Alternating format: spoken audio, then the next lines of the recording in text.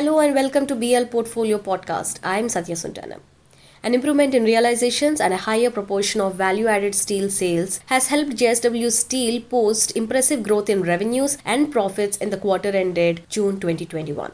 JSW Steel turned its focus again to exports owing to slightly weaker domestic economic activity in the quarter. This was due to the emergence of second wave of COVID-19 in India. The realizations from the export markets were good on the back of robust demand aided by the global economic activity. JSW Steel's standalone operations reported crude steel production of 4.1 million ton in Q1 FY21. This is a marginal decline of 2% over Q4 FY21 due to the diversion of liquid oxygen for medical purposes during the second wave of COVID-19. This has also impacted the sales for the quarter, which stood at 3.61 million tons. Due to the weaker domestic demand, the company had focused on the export market as mentioned earlier. The exports had increased by 9% QOQ, boosted by robust demand on the back of the ongoing recovery in the global economy. Most of the offshore subsidiaries too had decent growth in the operational performance compared to the previous quarter as well as last year.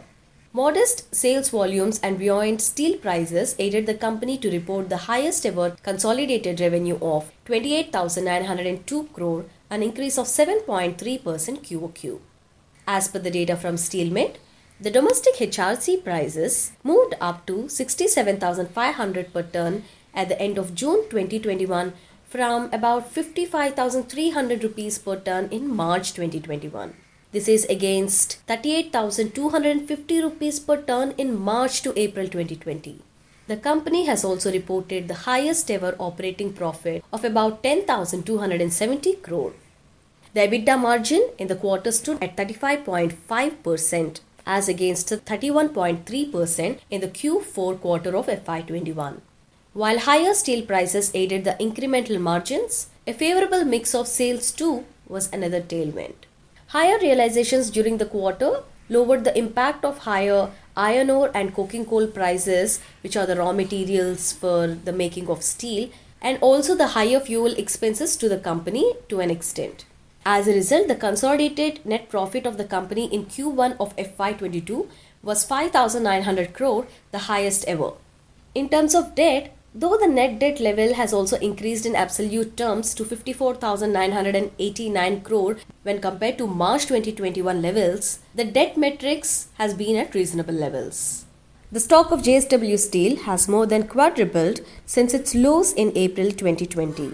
Favorable global conditions resulting from capacity cut by Chinese steel plants, increasing demand for the metal globally as well as domestically, and loose monetary policy across the globe that are expected to increase infrastructure spending have been driving commodity prices. The outlook for domestic steel demand is sanguine with government's expected spending on infrastructure. Also, China's announcement to reduce export rebates on 126 steel products will help Indian steel players cater to the demand in the export market. JSW Steel's capacity expansion of Dolvi plant by 5 million ton per annum and the additional capacity from recently acquired Bhushan Power and Steel is likely to cater to the higher demand for steel going ahead. But long-term investors in the stock of JSW Steel need to be cautious. According to Bloomberg, the EV by EBITDA of the company stands at 14.5 times compared to the 3-year average of 10.6 times. Headwinds to the economic revival and fall in international steel prices are also factors that investors should watch out for.